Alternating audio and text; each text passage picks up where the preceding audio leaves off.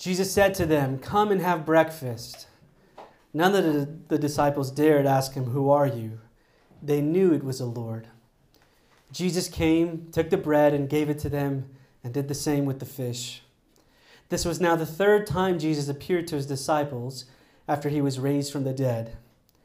When they had finished eating, Jesus said to Simon Peter, "Simon, son of John, do you love me more than these?" "Yes, Lord," he said, "you know that I love you." Jesus said, "Feed my lambs." Again, Jesus said, "Simon, son of John, do you love me?" He answered, "Yes, Lord, you know that I love you." Jesus said, "Take care of my sheep." The third time he said to him, "Simon, son of John, do you love me?" Peter was hurt because Jesus had asked him the third time, "Do you love me?" He said, "Lord, you know all things. You know that I love you." Jesus said, "Feed my sheep. Very truly I tell you, when you were younger, you dressed yourself and went where you wanted. But when you're old, you will stretch out your hands and someone else will dress you and lead you where you do not want to go." Jesus said this to indicate the kind of death by which Peter would glorify God. Then he said to him, "Follow me." My wife and I recently watched a documentary on HBO called 15 Minutes of Shame. It's, I don't know if you've ever heard of it, but it's basically exploring the lives of people who tweeted something, said something they shouldn't have said, or did something that ended up going out on social media, and their lives were ruined as a result. So they followed one, if you remember the person who bought 20,000 bottles of hand sanitizer, and New York City, the New York Times did an article on that person, right? And basically the person lost their job, and it ends up going through different people like that who were canceled. Now, some people call that cancel culture, while others on the documentary, of course, called it consequence culture.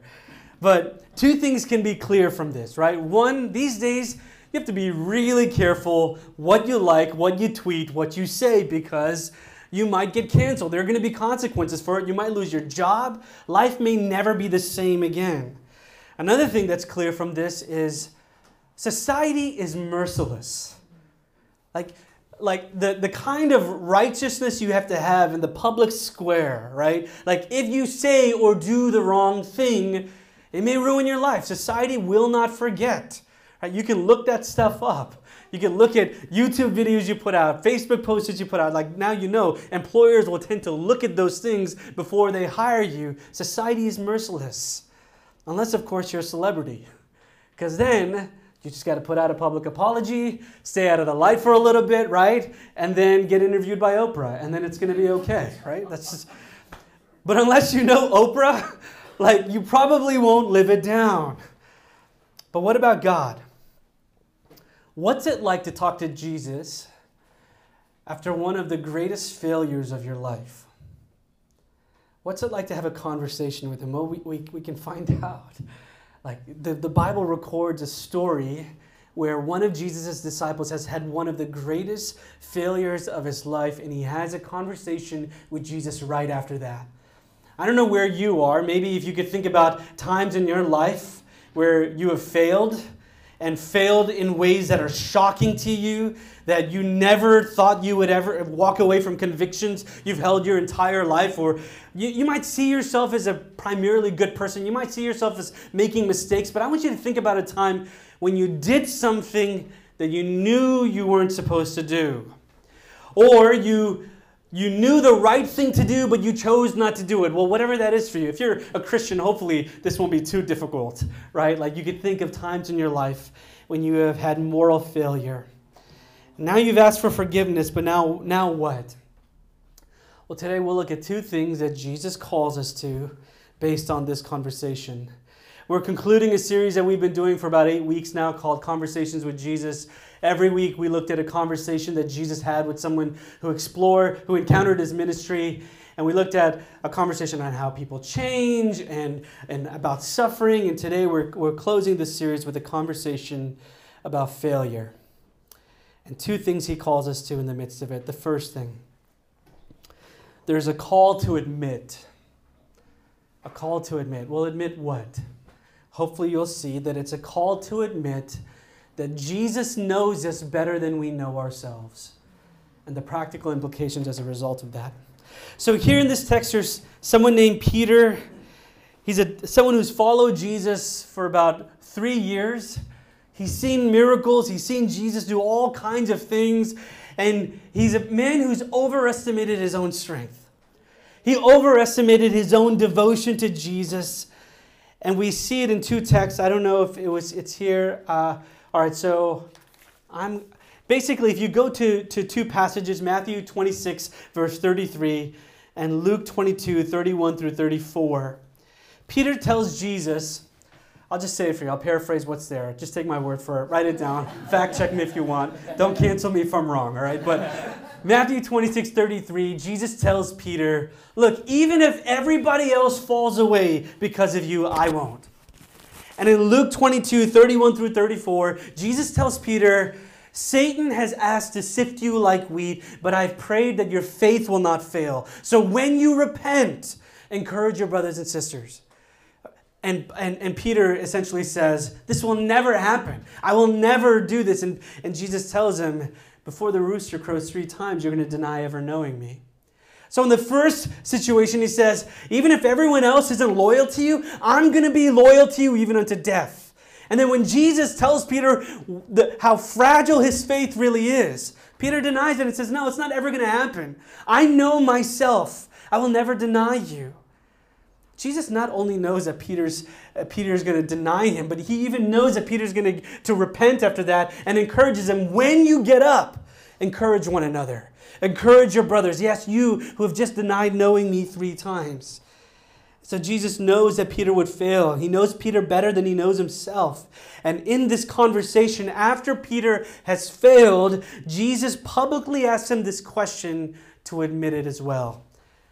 And rest in the knowledge that Christ has about him. Let's go and read again 15 through 17 so you see this. When they had finished eating, Jesus said to Simon Peter, Simon, son of John, do you love me more than these? Let me just stop right there. First of all, the way that you framed that question. If someone were to say to me, Jason, son of James and Susan, my parents, I'm like, whoa, do we know each other? How do you know my parents? To address Simon like this is to locate him in a really incredible way, not addressing you for all of your charisma and all of your gifts and all of your false promises or even your mistakes, but locating him as Simon, son of John. Do you love me more than these? He says, yes, Lord. You know that I love you. Jesus said, feed my lambs. Again, Jesus said, Simon, son of John, do you love me? He answered, yes, Lord. You know that I love you. Jesus said, take care of my sheep. The 3rd time he said to him, Simon, son of John, do you love me? Peter was hurt because Jesus asked him the 3rd time, do you love me? He said, Lord, you know all things. You know that I love you.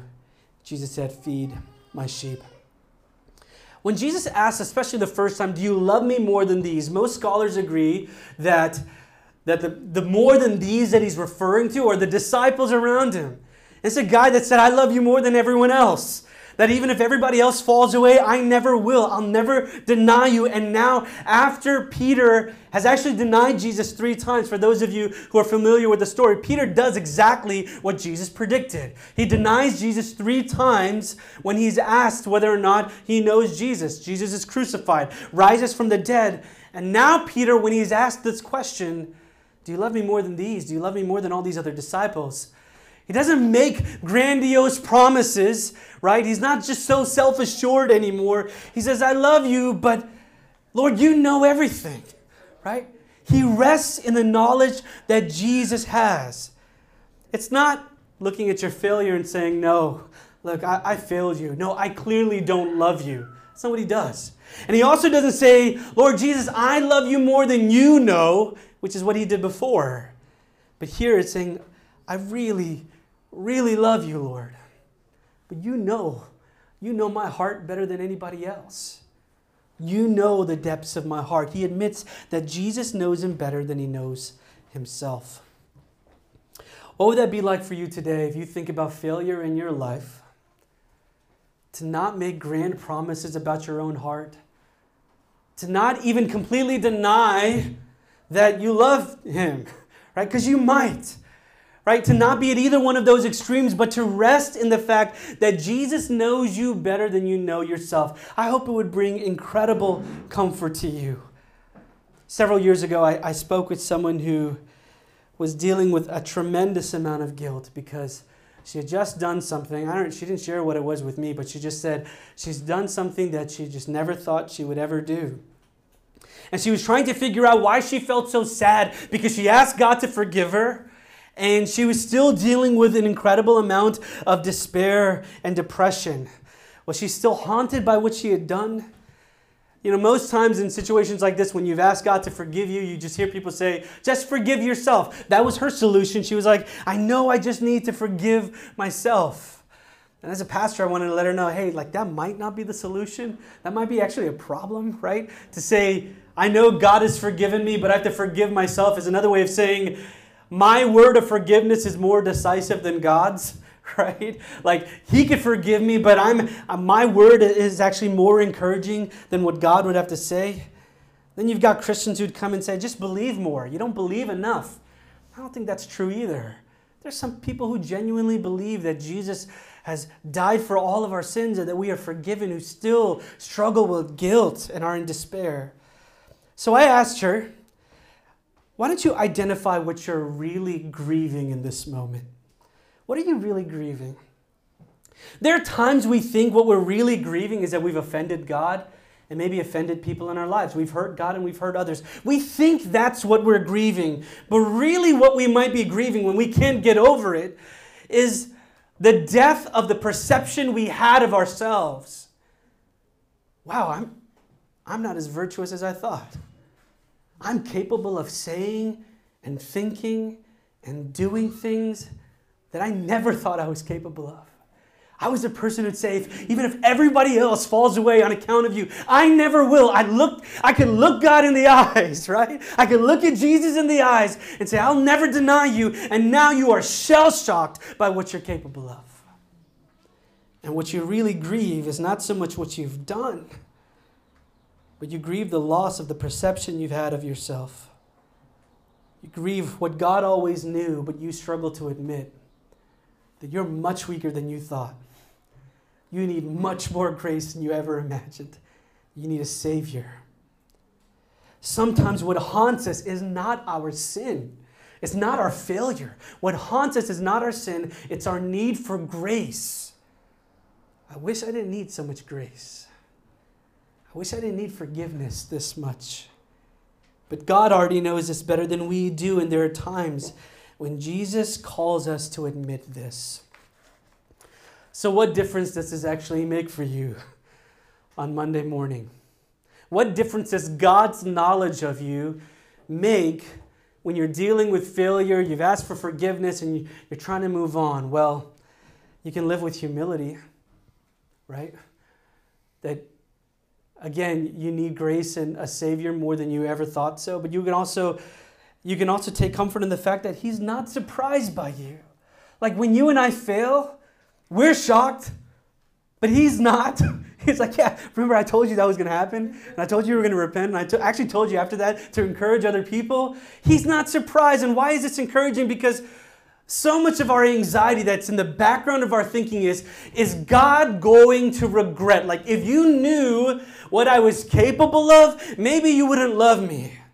And maybe you wouldn't welcome me. Maybe you wouldn't accept me. Maybe you wouldn't call me into ministry or tell me to serve you. But what God's knowledge does of us is it encourages us. He knew all of those things. He knew the worst about us. And He called us anyway. This addresses that fear, knowing that God knows us so thoroughly, and yet He loves us still. The late British author and theologian J.I. Packer wrote this. He wrote, "There is unspeakable comfort, the sort of comfort that energizes, in knowing that God is constantly taking knowledge of me in love and watching over me for my good. There is tremendous relief in knowing that His love for me is utterly realistic, based at every point on prior knowledge of the worst about me."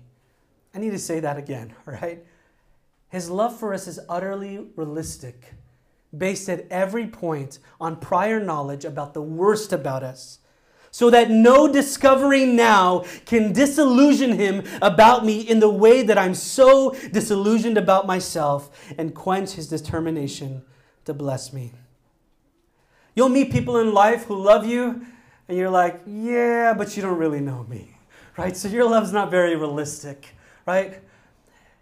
That's what we see in society, as I talked about people who tweet things and say things, and you've got people who like your posts and share it and love it, but as soon as you fail, what happens? You're canceled. But God's love for you is utterly realistic, based on prior knowledge about the worst of you. And yet He is determined to love you and bless you and receive you. Do you find comfort in that today? Do you find comfort in God's exhaustive knowledge of you? Do you admit that He knows you? Your failure is better than you know yourself. Know them yourselves. Ways that you're not even aware that you failed. And do you also admit that He loves you? And He knows your heart better than you could ever imagine. Why is this important? Why is it important to know that He knows you so thoroughly? Because scarcely will we die for someone else, though perhaps we may be willing to die for a good person, maybe a loved one.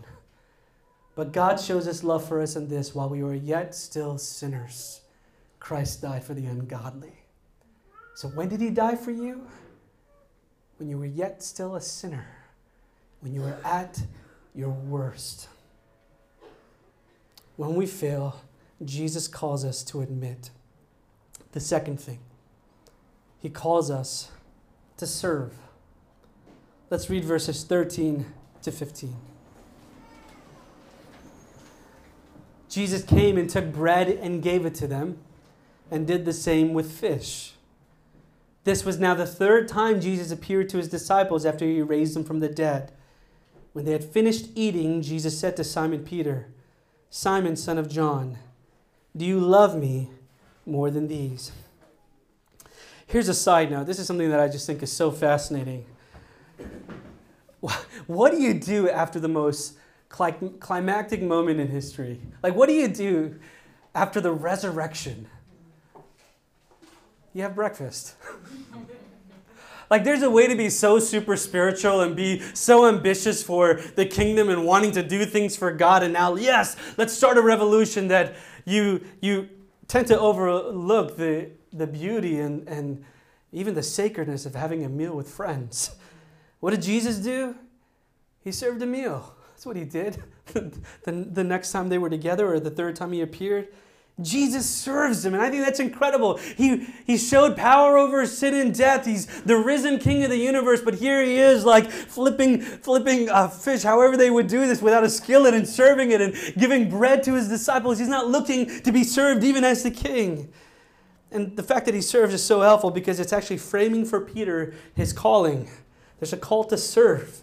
Each time Peter says, "You know that I love you," Jesus calls him to now look outside of himself and look to the people around him and to serve. The people who do apology tours in society, who says, like, "I made a mistake, I promise I'm going to do better. I'm going to now devote myself to learning," right? I'm going to now listen. I'm going to take a step back, and I'm going to learn from others and their experience. Look, I'm not trying to minimize that. That's probably genuine and true to some extent, right? Or there's some kind of penance. I promise to do community service, and you put that on blast for everybody to see as a way of your penance. But this is so different. This is not, "I'm in debt." This is not, "I feel so guilty, I'm going to now serve." It's after Jesus gets Peter to say, "I love you." Serve. Because of your mercy towards me. Because how you've forgiven me, I love you. And out of that love, not out of guilt, not out of being indebted, not as a way of penance, but out of your love and gratitude for the mercy of God in Jesus Christ, Peter is called now to serve. Jesus gets Peter to turn his attention outward. We have fallen and Christ has forgiven us. He has loved us, and out of the overflow of that, we are told to turn outward and serve others. There are two extremes generally whenever we fail or when there's moral failure in our life or we fall, right? We can be inward in two ways. One way to be inward is just to be very self-loathing and say, now I'm not qualified to serve God, as if like He didn't know that when He called you to follow Him. Or now I'm not qualified. You're looking inward and you're really self-absorbed and self-loathing, maybe some self-pity there to some extent. And you're not able to serve because that's your inward bent after you have failed. There's another way to be inward as well. Say, God has forgiven me. Isn't this wonderful? And you're enjoying it and you're savoring it. And it's all about your own individual identity in Christ.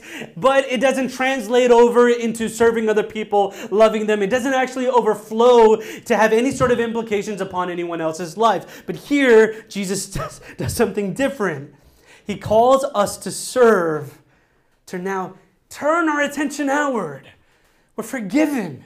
We're welcomed. We're loved. God doesn't just tolerate us. His arms are wide open and He welcomes us. He removes every excuse that we would have to come to God because Jesus has died for our sins. Enjoy it, but now turn your attention outward and serve. He tells Peter that 3 times. So how can we do that now? What are ways we can serve? I don't care if you failed last night. Now, to some degree, depending on the kind of ministry you were involved in, you got to ask yourself, do I need to take some time away? Has my character caught up with whatever platform I had? Like you might need to take some time to work some things out, but it doesn't mean you can't serve in other ways.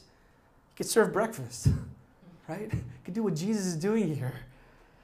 How can you serve this church, this neighborhood, your coworkers, your neighbors, your roommates, or your family? What act of love and kindness, what word of blessing, word of affirmation, word of encouragement can you give? How can you serve them not out of guilt, not out of indebtedness, but out of freedom, out of love for Jesus and His mercy towards you?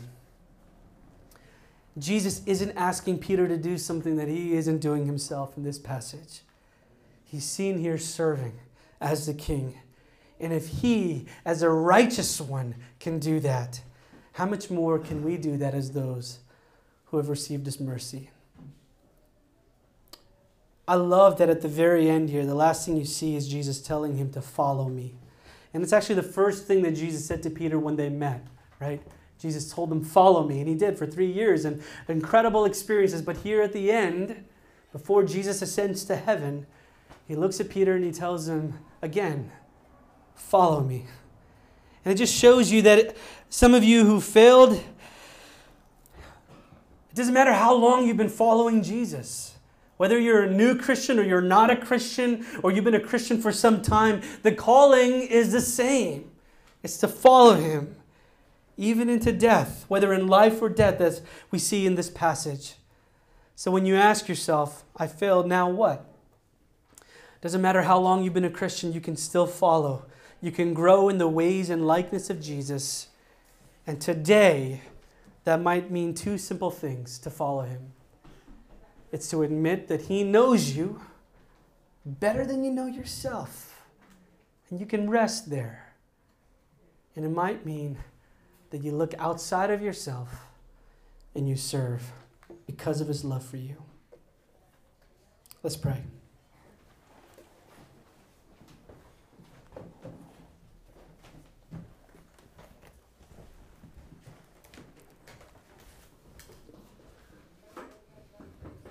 I hope you know that we're called New Hope Church for a reason. We're a church that wants to share hope. The hope of Jesus, the hope of community, and the hope of new life. And if you're here and you're in despair today, I just want you to know that there is hope. This is what it's like to talk to Jesus after you've had one of the worst failures of your life. And as we pray right now, I hope He will fill your heart with hope. Father, I thank You that we don't need to go on an apology tour. I thank You, Lord, that We don't need to make promises, empty promises that we can't even guarantee in the future about our own hearts. We can simply look at you and say, Lord, you know our hearts better than we know ourselves. I pray for my brothers and sisters right now, myself included, that you would help us rest in your knowledge, your perfect knowledge of us. And that you still love us, Lord. Lord, I pray that you would begin to show us right now, bring people and things and opportunities into our mind right now where we don't have to remain in grief and remain in despair. We don't have to just wallow in self-loathing and self-pity, but bring people into our mind and opportunities right now to show us how we can begin to look outward and serve and love others out of the love that you have for us and your great mercy towards us in Jesus Christ.